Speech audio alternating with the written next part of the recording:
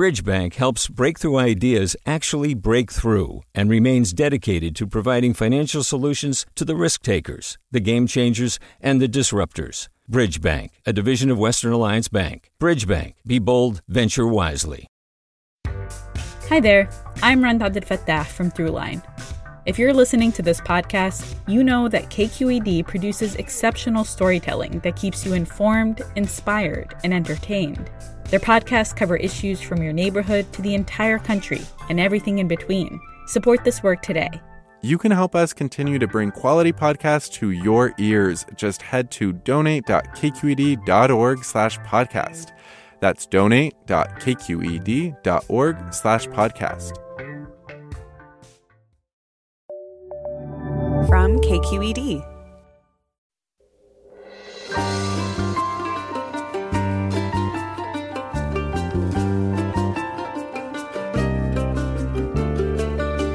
From KQED Public Radio in San Francisco, I'm Marisa Lagos in for Mina Kim. I have spent much of my journalism career bearing witness to the human cost of climate change, writes Lizzie Johnson in her new book, Paradise: One Town Struggled to Survive an American Wildfire. Nearly 3 years after the Camp Fire decimated the town of Paradise, taking 85 lives, Johnson weaves together its human impact, building from her San Francisco Chronicle reporting and an estimated 500 interviews. She writes of a hospital employee driving a premature newborn and his IV-attached mother to escape the flames, a school bus driver maneuvering to save a vehicle full of kids. Johnson joins us to share Paradise's stories and what they foretell in the face of climate inaction. That's all next on Forum after this news.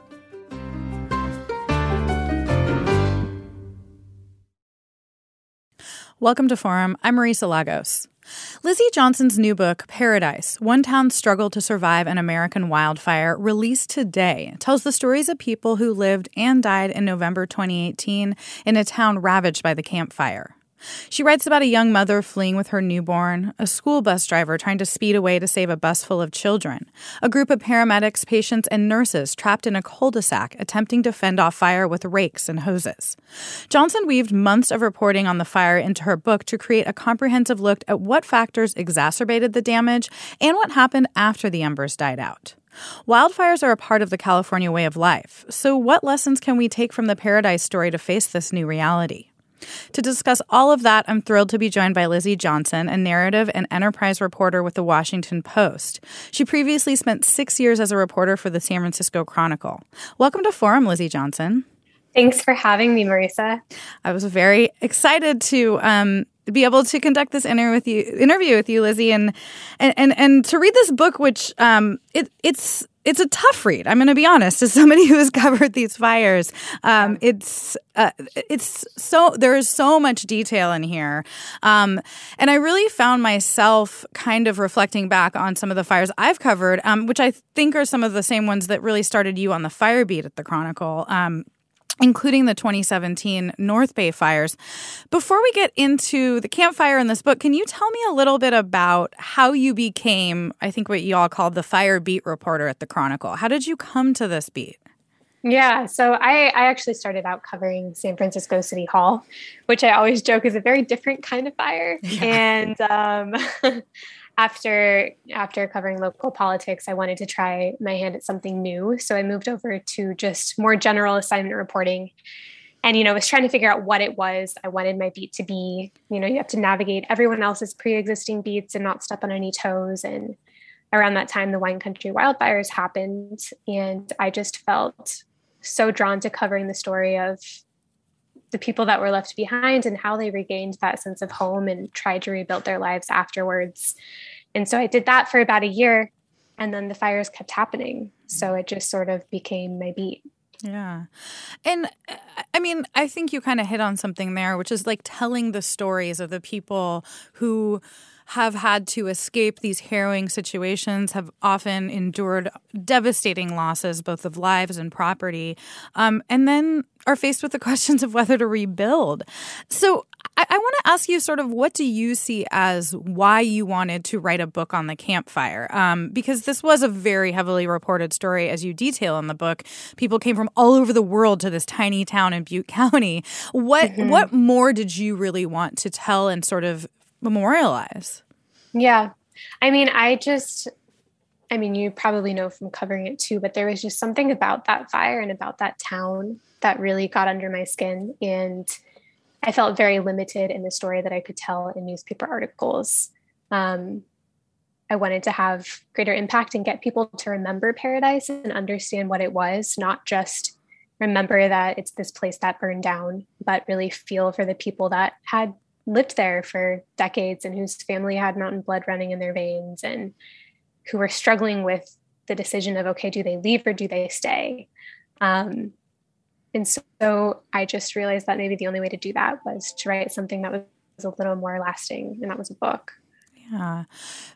Talk about how you went about doing this. I mean, as I kind of alluded to in the introduction, you have a lot of characters in this book that you really follow very closely through, especially that, I mean, it's hard to believe, but really the 4 hours where this town was decimated, and it feels like a lifetime for the people living through it. How did you do this reporting? I understand you actually sort of relocated to Paradise for a while. Yeah, I was just so curious about what it was like as a place. And so, I ended up, at some points, I felt like I was spending more time in Paradise than I was in my actual life, in my actual apartment.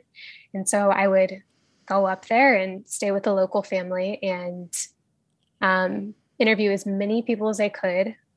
The people who play larger roles in the book, I would spend a lot of time with them, driving around to sports practices or eating dinner at their house, just like trying to get to know their story and what had happened on that day. In addition to, eating for a while, there was only one little Thai restaurant that was open, going there and getting green curry over and over and over, taking these long walks across town. So I would understand why people loved this place so much. And even though it had burned down, I could still see that beauty, right? Where at night you could hear the frogs croaking and you could see flowers growing back through the charred earth. And so I just tried really hard in my reporting to get to know the place and to get to know the people as best I could. Yeah. We're talking with Lizzie Johnson about her new book, Paradise, One Town's Struggle to Survive an American Wildfire. She's a reporter for The Washington Post and a former reporter for the San Francisco Chronicle. Lizzie, I want to get into some of those stories, but I think you kind of hit the nail on the head there, which is that Paradise itself is a huge character in this book, right? And so much of what draws the people who live there is the natural beauty, the ponderosa pine forest that surrounds it and is really part of it. That was also part of the reason it was so severely hit by this fire. Can you just describe for people who may not have visited this town, like what is Paradise like? Fire withstanding maybe, but just like what's the vibe there? What does it look? And yeah, how would you describe it? Yeah. So for those who aren't familiar with Paradise, it is north of Sacramento, tucked in the foothills of the Sierra Nevada. And you drive up into town on this road called the Skyway. And as you're going along the road, you have these sweeping vistas on both sides of deep canyons and trees. And you like feel like you are going somewhere, like you were going on a journey to a town. And when you arrive, again, I didn't see it before it burned down, so I can only tell you what I've been told and what I've seen in photos, but just enveloped by this ponderosa pine canopy. People talked about how it was always cooler in Paradise than it was in the valley floor in cities like Chico, how the air smelled cleaner, how everything's just like was reminiscent of the past and of the forest. And it was a place where people could build lives and have dreams that maybe they couldn't afford somewhere else, right? Like having a house with a backyard and being able to walk their kids to the local elementary school. It was really the everyman's place where people could eke out a life. Yeah. It struck me how many of the characters you profiled had lived in bigger places, had lived in LA or Southern California, Orange County, the Bay Area. They all went there sort of looking for something. And I mean, we'll get into this maybe more later, but that also hits on just the sort of bigger tension that we're facing here in California, which is that a lot of the reason people go to these places is that they are more affordable, right? They are smaller towns. And I mean, I just wonder broadly, did you get a sense that, I don't know, people are still, I mean, I know it's all over the map, but people are still committed to that and not just wanting to sort of flee? Like, are people committed to rebuilding this place? I mean, that's a really difficult decision for a lot of people. I think particularly because in the past few years, Butte County, which is where Paradise is, has continued to be hit by these massive wildfires. We had the North Complex last year. We have the Dixie Fire this year. And so, a decision that might have seemed obvious in 2019, which was a year after the Camp Fire, a decision to rebuild, might look really different now when you're worried about evacuating a second or a third time and you're constantly seeing smoke in the sky, right? Yeah. So, I think the spirit is still there and people are resilient and they want the town to come back. No different than what you saw after the Wine Country wildfires, where there are posters everywhere saying Santa Rosa strong and Sonoma County strong. But it is hard. It's a tough decision for people to think about, what do you sacrifice? Do you sacrifice your sense of home and move somewhere where you feel safe? Or do you live in a place where you no longer feel safe, but is your home? I know. And especially these stories of, we only have a few minutes for our first break, so maybe we'll wait until after the break to talk about some of your individual characters. But one thing that you really made a point to weave into this was the history of the region, and not just the sort of more recent history, but the indigenous history. And you actually weave in the Concow as a band of Native American tribes from the region.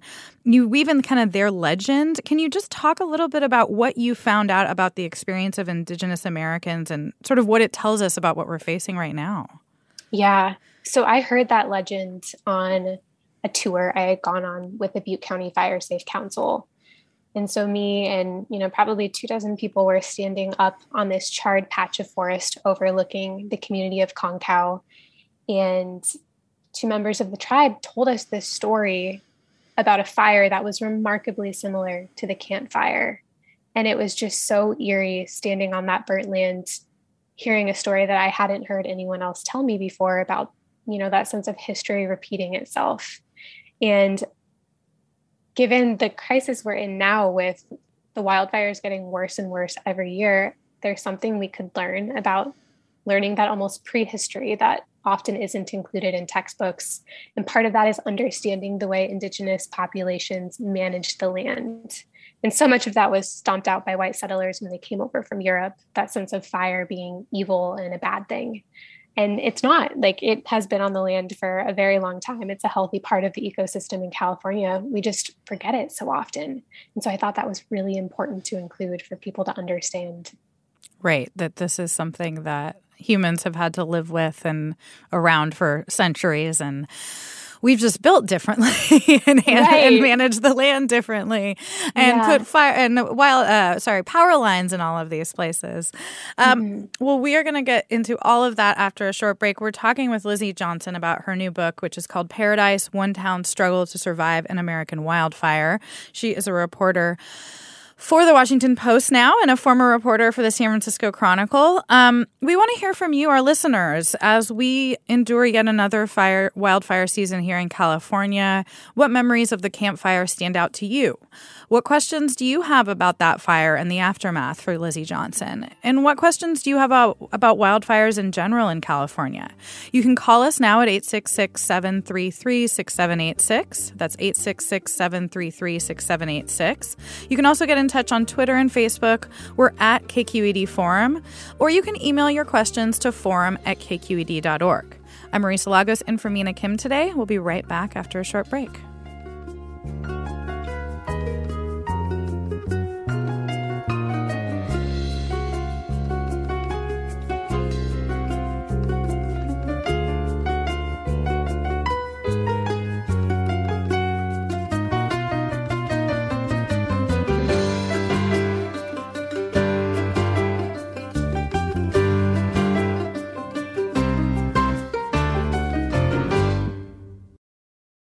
Support for Forum comes from San Francisco Opera. Set 10 years after a school shooting, the critically acclaimed opera Innocence takes us into a complex emotional journey where our understanding of innocence and guilt is constantly upended.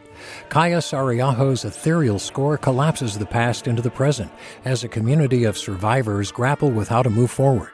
Don't miss the highly anticipated American premiere of Innocence, June 1st through 21st. Learn more at sfopera.com. Welcome back to Forum. I'm Marisa Lagos in for Mina Kim, and today we're talking with Lizzie Johnson. She is a journalist and author of the new book, Paradise, One Town's Struggle to Survive an American Wildfire. Before we get into the stories, I have a caller. Robert's calling from Ventura. Robert, go ahead. Yeah. Hi, Lizzie. I'm so glad you're doing this work because it's really important for people to understand. I just wanted to add a small detail about the way fires have been in California for the past 1,200 years, that what we're experiencing now is not the same kind of fires we've had in the past. The fires we're having now are more thorough. They burn much greater, vast areas of territory, and they burn more hotly and more completely so that things can't revegetate and reseed afterwards. So what we're seeing is not the same kind of fires that the native peoples carefully managed in this area. We're now seeing, thanks to climate change, fires that are much more intense and permanently more devastating, stripping topsoil when the floods come. And it's really something terrible. Yeah, I mean, Lizzie, that's an amazing point. I had that sort of same reflection as a California native reading this. I mean, when I started covering journalism 20 years ago, it was a big story if one house burned down in a wildfire, right? I mean, things have just changed so dramatically over the past decade, it seems. Yeah, absolutely. I mean, even if you look at, CAL FIRE, the state firefighting agency, keeps those charts of biggest wildfire, most destructive, deadliest, and all of the top fires have been, it seems like, past 5-10 years, and that's just not normal compared to what we've seen. Yeah. Well, okay. I want to talk about some of the people that you focused on in this book. And I am having a hard time deciding which story I want you to tell, so you're going to have to decide. Is it Captain Matt McKenzie? Is it Kevin, the bus driver? Is it Rochelle, the mother with a C-section, who had just had a C-section? Is it Jamie? But yeah, who maybe is there a character or story that you think kind of sums up this in some way that you want to maybe share with our listeners? Yeah. So one of the stories that is very close to my heart is the story of Rochelle. She was a woman who had just given birth via C-section about 12 hours before the Camp Fire hit Paradise.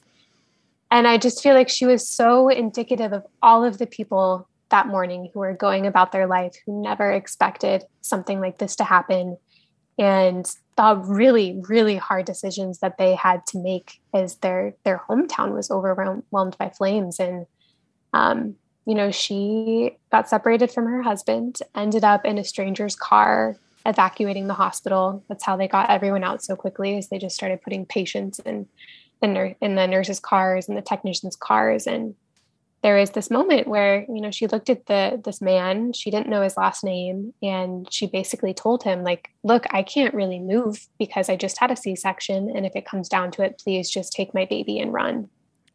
God. And after a harrowing, I don't even know how long it was, but matter of hours probably, driving around with this man, David, they end up back at the same hospital, Right. Which, I think really speaks to something, which is that when you're, down in the Bay Area watching these fires on maps, you think of them as sort of covering this whole area, but really they burn through in a case like this so quickly that sometimes people ended up back in the fire zone, essentially, to huddle for safety, right? Right. So firefighters call that being in the black. Once a wildfire burns through and all of that really dangerous vegetation is gone, it's actually safer to be back in that area because it won't reburn. So they ended up back at the hospital. The fire swept through and they spent all morning trying to get away from it. And they just ended up back where they had started. Wow. I want to bring in Mark from Riverside. Mark, go ahead. Yeah, hi. I live in Southern California now, which is where I'm originally from, but for a number of years back in the 70s when I was young, we lived in Paradise. My mom got a job at the hospital there, and I actually worked part-time in high school. And she kept in touch with friends over the years, so we would go back and visit every year or two for, the past 40 years. And so after the fire, I had an opportunity to go up and drive through Paradise about 4 months after the fire. Was just shocked at the utter and total devastation. It reminded me of the photos I've seen of Hiroshima.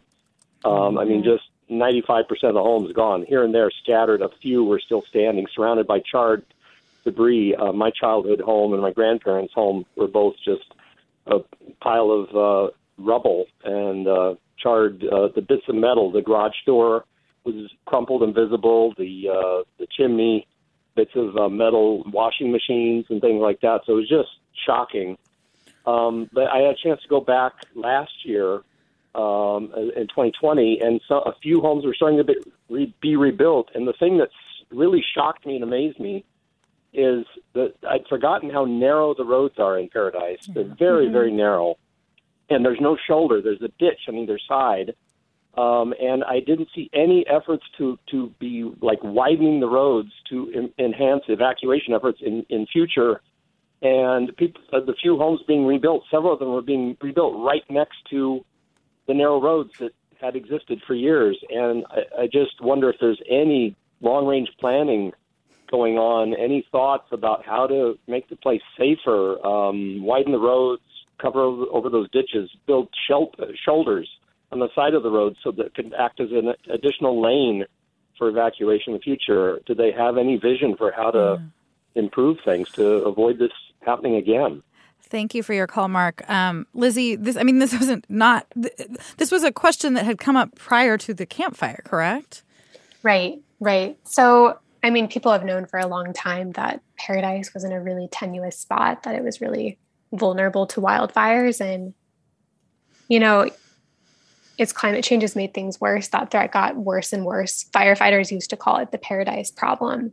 But the town was already sort of locked in place, and it didn't have the money to, buy up properties and widen those roads. And I think even today it's a similar spot that they find themselves in, where there are questions about more evacuation routes, or should they build more roads? And it's just tough. They haven't really been able to do as much as they wish they could. Yeah. We're talking with Lizzie Johnson. She's a journalist and author of the new book, Paradise, One Town's Struggle to Survive an American Wildfire. Kathy writes in, a good friend of mine lost everything in that fire and came close to losing family members. Their nerves are raw again with the Dixie Fire that started in virtually the same spot as the Camp Fire. She wants to know, Lizzie, during your interviews, have you talked about what might be considered PTSD with the people of Paradise? And I got to add, Lizzie, I mean, for yourself as well. I mean, the people, the first responders, the journalists who are rushing towards these disasters are seeing, I mean, in some cases, just horrific things. So talk about, the conversations you've had both with people in Paradise and how you've coped with this as a journalist. Yeah. So that's one of the lasting things that we're seeing with these fires, right? Is the fire might be over, but for so many people, it will never, ever be over for them. In the year, 2 years, 3 years after the campfire, people joke about seeing people and seeing them have like fire eyes or fire brain, where it's like hard to talk about things, hard to remember things, how, they were having to write down these lists of everything within their home, and they just, couldn't muster up the wherewithal to go to the grocery store to buy a new can opener, right? Like, it is very traumatic to lose everything. And I'm not the story, but it is hard to see that in people too. You want to believe that bad things don't happen to good people, and fires like that are just so senseless, and it just seems so random and cruel that so many people could lose so much, lose their lives, lose their family, lose their home, lose their identity, their sense of place. It's just lose their mind. Like, it's awful. It's absolutely awful. Yeah. I mean, it struck me that, in your inscription, you say that a lot of what you've done is bear witness. And that is something that I've always really described to, students and other people I talk to about my job as part of our role really is it's not just telling the stories. Sometimes it's just listening. Mm-hmm. I describe it as, I think that when you're covering really hard stories, the thing that gets you through it is a sense of purpose, that holding up of the mirror so that other people can see what is happening. People won't know how bad it is in Paradise unless we cover it. And that is the greatest privilege, to be able to do that, to be able to listen and to sit with someone in their hardest moments, talking about the hardest day of their life. Yeah, to bear witness to their grief. Our last caller kind of alluded to this, Lizzie, but I mean, one of the reasons this book is so riveting isn't just the stories that you're writing, honestly. You are a really talented writer. And I'm wondering if you can just describe a little bit about what you saw in the aftermath. I mean, I think it's hard to imagine if you haven't seen the power of fire, just what it can do to, to metal, to structures so quickly. Can you just tell us a little bit about kind of what you witnessed in that regard? Yeah. After you see a fire like that, I remember in Paradise, you're driving around and it just seems like everything was gone. Like the trees were gutted. All of a sudden you could see so far. And it like when you see something like that, you're like, oh, everyone told me that there were all of these little streets tucked away in the trees. But, now you can see everything because the trees are gone. The houses are gone. Seeing the way that fire burns, so often all that's left is these towering chimneys that sort of look like tombstones standing over the wreckage, with these like gutted washing machines and dryers and maybe a bed frame or a pile of bikes. And then like smatterings of other random stuff where you're like, how did that ever survive? Like I remember outside of one house, they hadn't taken down their Halloween decorations and there was a plastic skeleton sitting on a bench. And I was like, the house didn't survive, but somehow this skeleton is still here, right? Like you can sort of recognize things that look almost familiar, but they aren't.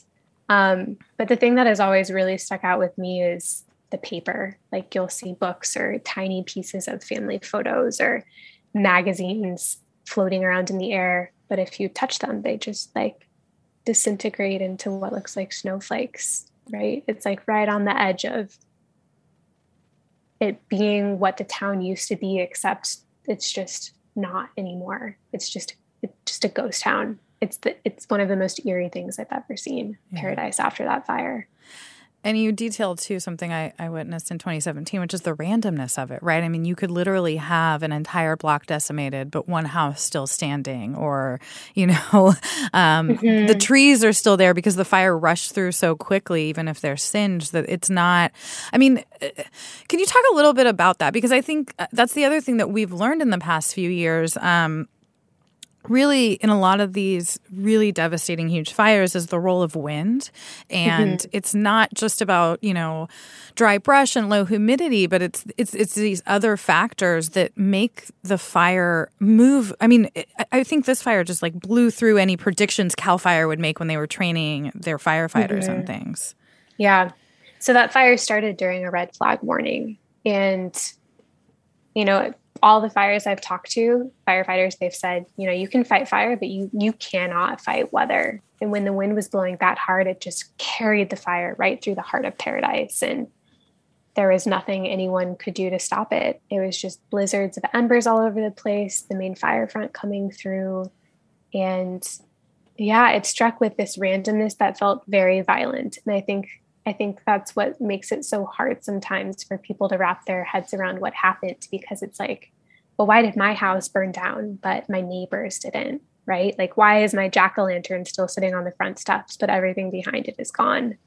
Or the town manager who you say almost wished hers had, because she's witnessing so much, devastation in her community. And I think there's this survivor's guilt for people whose property does survive. And oh, absolutely. And, even the people whose houses survived, like it's just, I think it's very simplistic from the outside looking in, being like, oh, your house survived. That's awesome. But there is that survivor's guilt. And then they have to deal with smoke remediation, dealing with the fact that, now they're living on a block where everyone is gone, in a town where, the kids can't go to school normally and there's no grocery store. And that's a unique kind of trauma too, right? Like, sure, your house survived, but everything else that you knew is gone. Absolutely. We're talking with journalist Lizzie Johnson of The Washington Post. Her new book is Paradise: One Town Struggled to Survive an American Wildfire. We want to know what memories of California wildfires stand out to you and what questions you have about wildfires in the state. You can give us a call now at 866-733-6786. That's 866-733-6786. You can also get in touch on Twitter and Facebook. We're at KQED Forum, or you can email questions to forum@kqed.org. Matthew writes, "My heart goes out to everyone affected by the Paradise Fire. But isn't it also an example of how the California dream must be amended? People should not rebuild in areas so close to the wildfire hazard zone, and new development must be based on realistic projections of what's ahead with the climate crisis. It seems that Paradise can happen all over again in so many places, and we're in denial about this." Lizzie, Mark would asks about zoning and insurance ratings as it relates to the lessons learned from this tragedy. Yeah, I found that question, that overarching question, should people rebuild, such a difficult one, seeing people grapple with that after the fire, because, places that have burned down are more likely to burn down again. And we are seeing, the insurance industry react to that, dropping people off of their policies and things of that nature. But it's a very personal decision whether to rebuild or not. And it's hard to tell someone who can't afford to live somewhere else and has insurance money to rebuild their home in that spot that they can't, right? So I don't know. It is a question of that California dream and that California identity and what it looks like. But I think, the better question is thinking about how we build going forward and realizing that continuing to put houses in these places probably isn't the best idea. And if we do, being really careful about how we build them to make them more hardened to future wildfires. Well, right, because you do, I think, detail at least one story, if I'm recalling correctly, of someone who was really very strict about all those, CAL FIRE recommendations about clearance zones and home hardening. I mean, the rates are far better. It's not, it's not a panacea, but right, when we do sort of follow some of the science that we know around protecting property. Mm-hmm. Exactly. And, it's hard. I think people always want me to give them answers, and my role more so again is holding up that mirror and showing the problem and showing people, because you live in a fire zone, say in the mountains, you can't assume that it won't happen to you. You have to do what you can to take care of your property, and there are things you can do like clearing defensible space that'll give you a better shot. But I think that is one of the biggest things people can do to be more prepared, right? Is to realize that they aren't safe from these things, and they can't just assume that their house will be safe every year and the fire will never come, because eventually it will. Right. And we have just a minute and a half before our break, but where I want to get into some of the sort of details of this. But some of that is just listening. I mean, there's problems with evacuation warnings, but it is heeding those warnings, right? And maybe even not waiting until it is a mandatory evacuation. Mm-hmm. And absolutely, I think just heeding what we've seen in other fires and learning to make a good decision early, having a go bag by the front door. As people are responding to disasters, if they don't have a plan, it's a lot harder to act quickly. And so those are easy things to get yourself out the door, to know what to do when disaster arrives. Right, because once you're in it, it's really hard to think clearly and properly. Yeah, absolutely, or get information at all. Right. All right, we're talking with journalist Lizzie Johnson. Her book out today is called Paradise: One Town Struggled to Survive an American Wildfire. You can tell us what questions you have at 866-733-6786. You can find us on Twitter and Facebook at KQED Forum. You can also email us to forum@kqed.org. We'll be right back.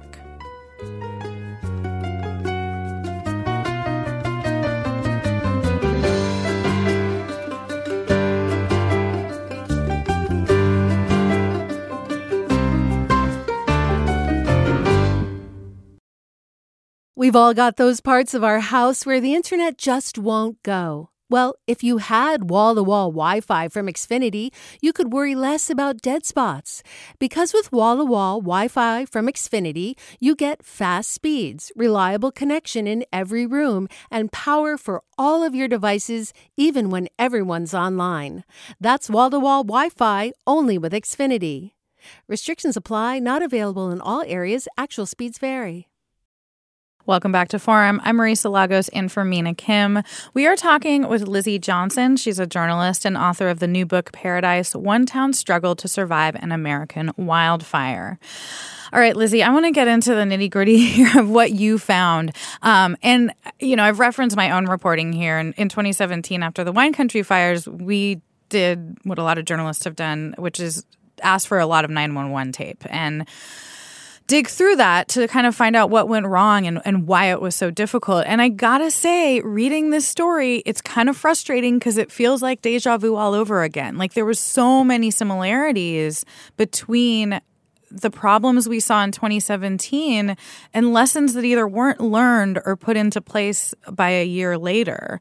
So can you kind of just detail for folks, like what were the biggest challenges when we talk about why 85 people perished in the flames? I think another 50, died of related causes. Was it emergency alerts? Was it evacuation routes? Was it just the force and fierceness of this fire? Was it all the above? It was all of the above. And I think one of the bigger issues is that, for a long time, we assume that fires will act in the ways that we've seen in the past. And I feel like there was almost this slow reckoning in recent years of, oh, wait, these fires are acting in completely new ways, burning much harder, burning more houses, burning more land. And communities just weren't prepared for that kind of disaster. And we really saw that in the Wine Country wildfires. We saw that in Paradise. It seems like every year we're seeing it in a new place. Absolutely. Can you talk? I mean, one of the biggest challenges we see, though, also is just the authorities' ability to kind of get eyes on the actual fire and kind of their arms around where it's headed. And that was a big issue in this mountain community, as this place where there's only a couple ways sort of out of town. Talk about that. Why is that so hard? I mean, I think in this day and age, you think, oh, there's drones, there's aircraft, there's, we have all these resources. Like, why don't we even know where things are? Mm-hmm. I mean, but when a fire is moving that fast, it's really hard to know where it's at. And that was definitely something that firefighters confronted with on the morning of the campfire. The wind was blowing so hard, they couldn't really get helicopters or aircraft up to drop water, to drop slurry, to get surveillance. The fire was burning down all of their fire cameras, so they couldn't really see where the fire was at. They would send people down to go look for the fire, and by that point, it was already well past where they thought it would be. So it's hard to figure out, when to evacuate people, where the danger is when you can't see it and you can't figure out where it's at because it's just moving that fast. Right. And then the other issue we see is just this question over whether to evacuate. And, it was so chaotic in the early hours of this fire. We know that there was a lot of miscommunication and all of that, but there was also a hesitation on the part of town officials to call for a full evacuation. What is your understanding of why that's such a difficult question? And I mean, afterward, even the mayor says at one point at a community meeting, like, I don't think we made a huge mistake. If everyone had been evacuated at once, it would have been even worse gridlock. And it struck me, she might not be totally wrong about that, right? Mm-hmm. I mean, you plan for the worst case scenario that you know. And up until that point, there had been nothing like the campfire. So they didn't expect to have to plan for something like that. In all of their drills, they had planned for partial evacuations in town.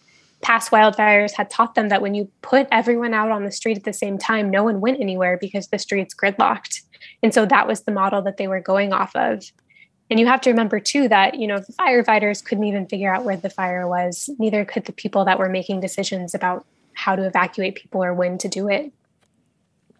I mean, in some cases, though, there was some prescient sort of, I think some people just sensed how bad this was. And I think that as much as there were maybe mistakes made, there were also good calls made early that you detail. I'm thinking about, like early requests for air rangers and a regional incident management team, a dispatcher essentially going out of the chain of command to call for the full evacuation. Like, you see how these sort of individual moments can actually, impact the course of people's lives. Mm-hmm. And make a huge difference. Yeah. So I think the biggest thing the biggest thing that happened that morning was there were a few people who realized just how big and overwhelming it was, and they made decisions based off of that. They realized that, we aren't going to catch the fire. We can't figure out where it is. It's probably already in town. We're going to evacuate people, and we're going to call in a team who can actually help manage this fire. Yeah. I want to bring in Susan from Healdsburg. Susan, go ahead. Oh, hey, thank you for taking the time to take my call. We are survivors of the 2017 Tubbs fire, and much of what you're saying in terms of lack of information and kind of the chaos of the night was certainly apparent on those nights. And thinking that this was a one-off, we decided not to rebuild in Santa Rosa, and we moved up to Healdsburg and have since, evacuated every year since then. But something that has helped me to maintain some sense of semblance and community is we are part of a group called COPE, Citizens Organized and Prepared for Emergencies. And it is a North Bay organization. And I might not, it's trying to get reaches and fingers throughout the area. And it is an organization that is neighbor to neighbor. And we have associations that give us information on how to best prepare, how to keep our neighbors informed. We have a text chain called GroupMe that our fire marshal and fire chief is on that takes indexes from fire cameras and red flag warnings and the PG&E outages and really give citizens up to date, clear information that is not from a rumor mill, which can so often happen in these circumstances. And so the COPE organization is something that I would highly recommend, and I'm not sure it's happening in Paradise, but it does help us to take care of each other, especially those, we're in a neighborhood now, and some people have been there for quite some time, think this will never happen to them. And that's really kind of short-sighted, and it's a way to take the personal element out of it and not judge people if they don't want to get ready. Instead, it's more like, okay, well, let's work together, and we will help as much as we can with you. And it's just an information gathering event. And like I said, neighbor to neighbor, and we share apps. That's great. The new one is called Watch Duty, which is amazing, and it really helps to keep fire professionals able to do their job so that we're able to help with our community information distribution. So, awesome. And can I mention one more thing? You did mention in the beginning about the Native California speakers and talking about wildfire or land management. The talk I just was at locally, that would really cause some offense, where it's more about shepherding land, having that collaborative relationship, and not controlling it through management, because I think that is not really inherently what the Native American people had through the times. It's working with the environment and nature and being shepherding and collaborative rather than trying to manage and take power and control. Well, thank you, Susan. That's one thing I wanted to clear up. Yeah. So thank you for your time. Yeah, thanks for calling, and we're so sorry to hear about your home. A lot there, Lizzie, but I mean, she does make a great point, which is that both formal, neighborhood fire councils, which exist throughout the state, organizations like the one she's talking about, or just a sense of community, like knowing who your neighbors are and if they need to be checked on, is so important in these places where they have a high fire risk. Absolutely. And I mean, we saw that in Paradise too, and we've seen that in so many other fires. Neighbors stepping up and helping each other, checking on their elderly neighbors, making sure they get out, making sure that, someone's pets aren't left behind. That's one of the biggest things too, right? For personal preparedness is looking out for each other. Absolutely. Anna writes, I will never forget an interview I heard on a national outlet with a Paradise School principal. The interviewer asked questions like, how will you get students back to class without a school building? And do you think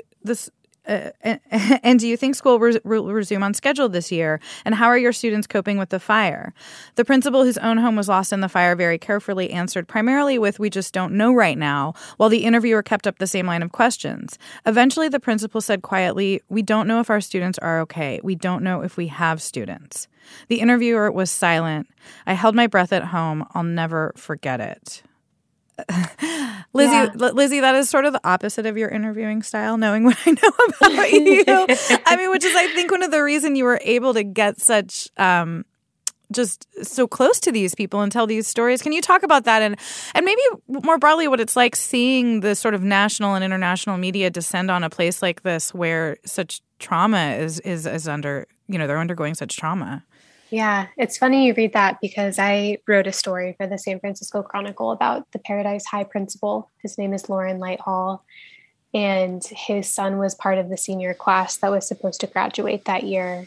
And so I followed him and his son as they were spending their last few weeks at that high school because at the end of the day, Loren realized that he couldn't just keep living mired in this trauma, and that the best thing for his family was not to rebuild in Paradise, but to move somewhere else and start afresh. And that's the kind of storytelling that I think is really important after disasters like this, right? Is to tell the nuance and to tell it sensitively and to show what those hard decisions look like, right? Like this principal was so big for so many teens in that school. I sat in his office and watched as, the seniors put his stapler in Jell-O and hid his Crocs, and he would always give them granola bars, and he cared about them so much, but the fire was just so hard for him too that even he had to leave. Yeah.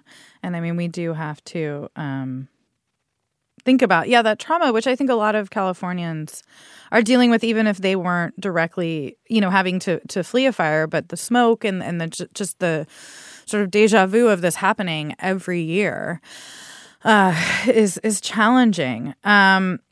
Julie writes, I have family in Susanville and at Lake Almanor, and I don't think we're hearing enough about how hard things are right now up there. My family has had purple, smoky air quality for weeks or months. They have problems with power and sometimes get 4 hours a day of electricity at random times with rolling blackouts, so they can't rely on an air purifier or air conditioning. It's hot inside and out with no relief. There are a few cooling centers with power, but then there's COVID. The orange sky day in San Francisco broke so many people who then left town. My family has had orange skies for weeks and worse, but we're rarely hearing about it. The problems feel so big, but if we don't talk about them, we'll never get solutions. Mm-hmm. Yeah. You're listening to Forum. I'm Marisa Lagos in for Mina Kim. We are talking with journalist Lizzie Johnson. Her new book is Paradise: One Town's Struggle to Survive an American Wildfire. Adrian writes, the state of California wants our city of Pacifica to build more housing, but residents do not want that housing, especially not in areas and hilltops that are now covered in dense trees. We also don't have and don't want the infrastructure, such as other exits from town and larger roads, that would make this possible. That's kind of a familiar story, right, Lizzie? But it speaks to the challenge because housing, we need more housing in California. And I mean, we saw this up in Paradise, right? Where, there's just nowhere for people to go in that region because there's so little rental stock available. Right. Yeah, I don't know. I wish I had answers to big problems like that. But all I can say is, maybe think twice before building your house in an area that will likely burn down. I was really struck by what a caller had said earlier in the show about, that short-sightedness, thinking that a fire won't happen to you, and it likely will. So yeah, it's a big problem. Like, we need more housing, but we also need safe housing. It's not going to do anyone any good if we build a bunch of housing that burns down in 10 years. Yeah. We have about 5 minutes left, and I don't want this all to be doom and gloom.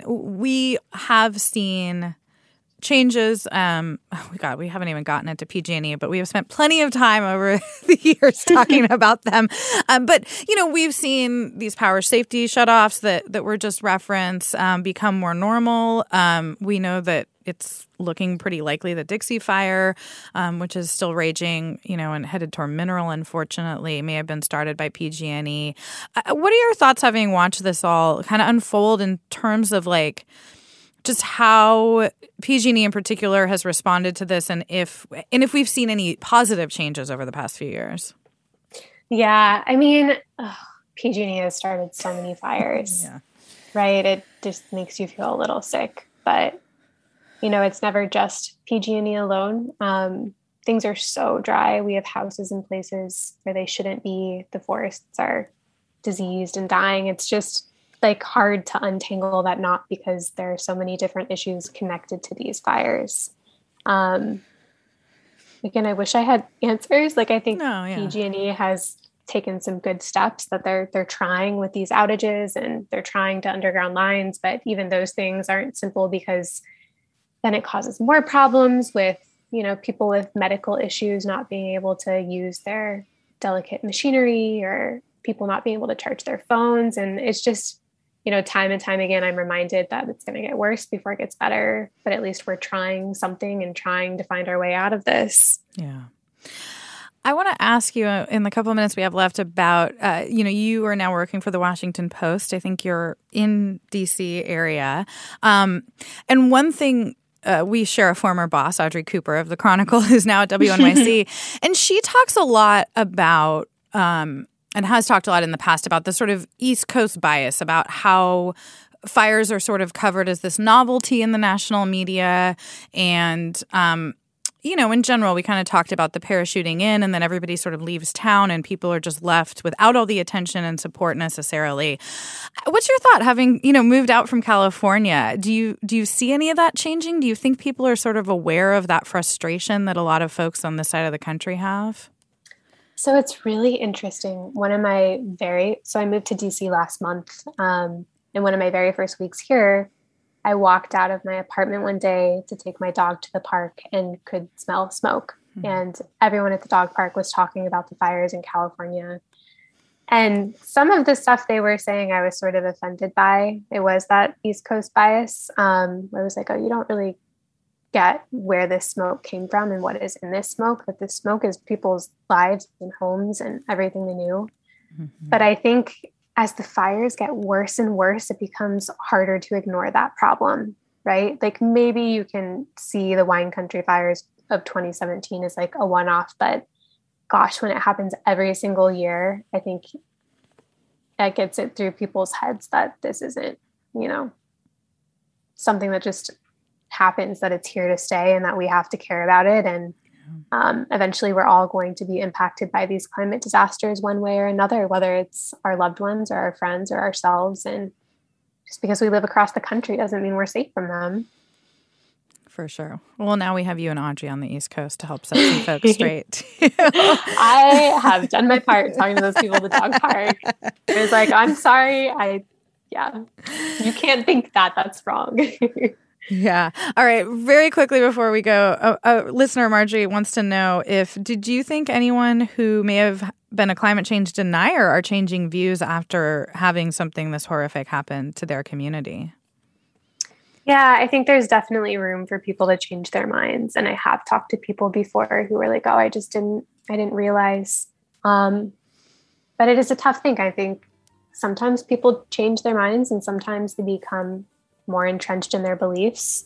It can be easy to, blame other things, like just blame PG&E and not see all of the other factors that intersect with it.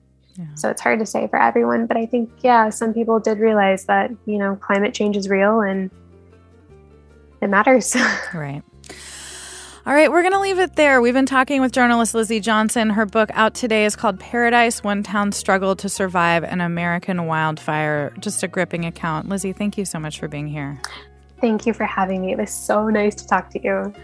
You've been listening to Forum. I'm Marisa Lagos and for Mina Kim. Thank you so much to Lizzie and our listeners. Have a great day.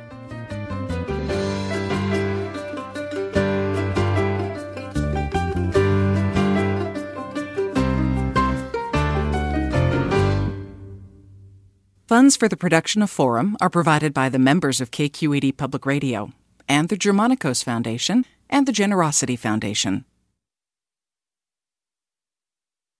Support for Forum comes from San Francisco Opera. Set 10 years after a school shooting, the critically acclaimed opera Innocence takes us into a complex emotional journey where our understanding of innocence and guilt is constantly upended. Kaya Sariaho's ethereal score collapses the past into the present as a community of survivors grapple with how to move forward.